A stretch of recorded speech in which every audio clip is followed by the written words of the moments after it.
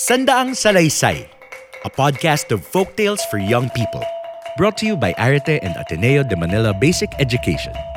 Our story today, The Story of Our Fingers, from Philippine Popular Tales by Dean S. Fansler. To be read by Mir D. Lucas.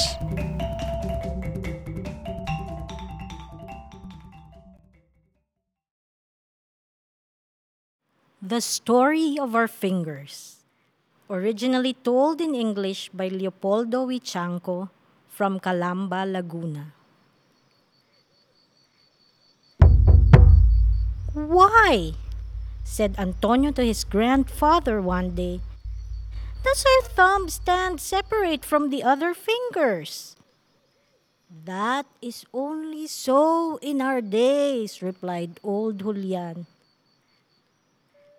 "In the days of long ago, the fingers of our ancestors stood together in the same position.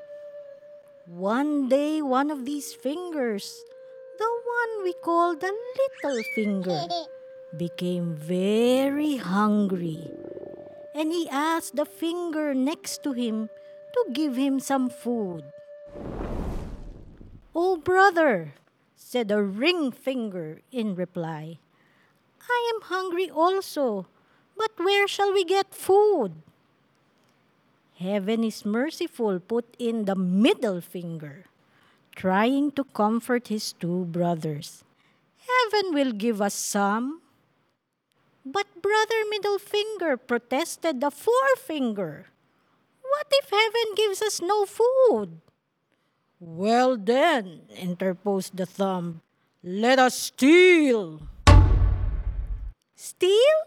echoed the forefinger, not at all pleased by the advice that had just been given. 'Mr. Thumb knows better than to do that, I hope.' 'That is bad policy, Mr. Thumb,' concluded the other three unanimously. 'Your idea is against morality, against God, against yourself, against everybody. Our conscience will not permit us to steal.' 'Oh, no, no, no,' returned Thumb angrily. 'You are greatly mistaken, my friends. Haven't you sense enough even to know how foolish you are to oppose my plan? Do you call my scheme bad policy, to save your lives and mine?' 'Aye, if that be your plan,' said the other four fingers, 'you can go your own way. As for us, we would rather starve and die than steal.' Then the four virtuous brothers drove Thumb in shame out of their community and would have nothing more to do with him. 'So that is why,' concluded old Julian, 'we see our thumbs separated from our other four fingers. He was a thief, and the other four who were honest did not care to live with him.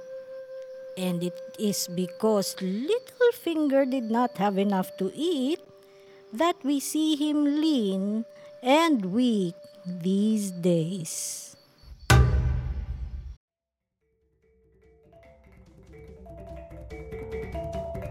Thank you for listening. Hear more stories on Spotify or stream these episodes at arete.ateneo.edu, where you can also access learning materials connected to this story. Until the next podcast, ingat!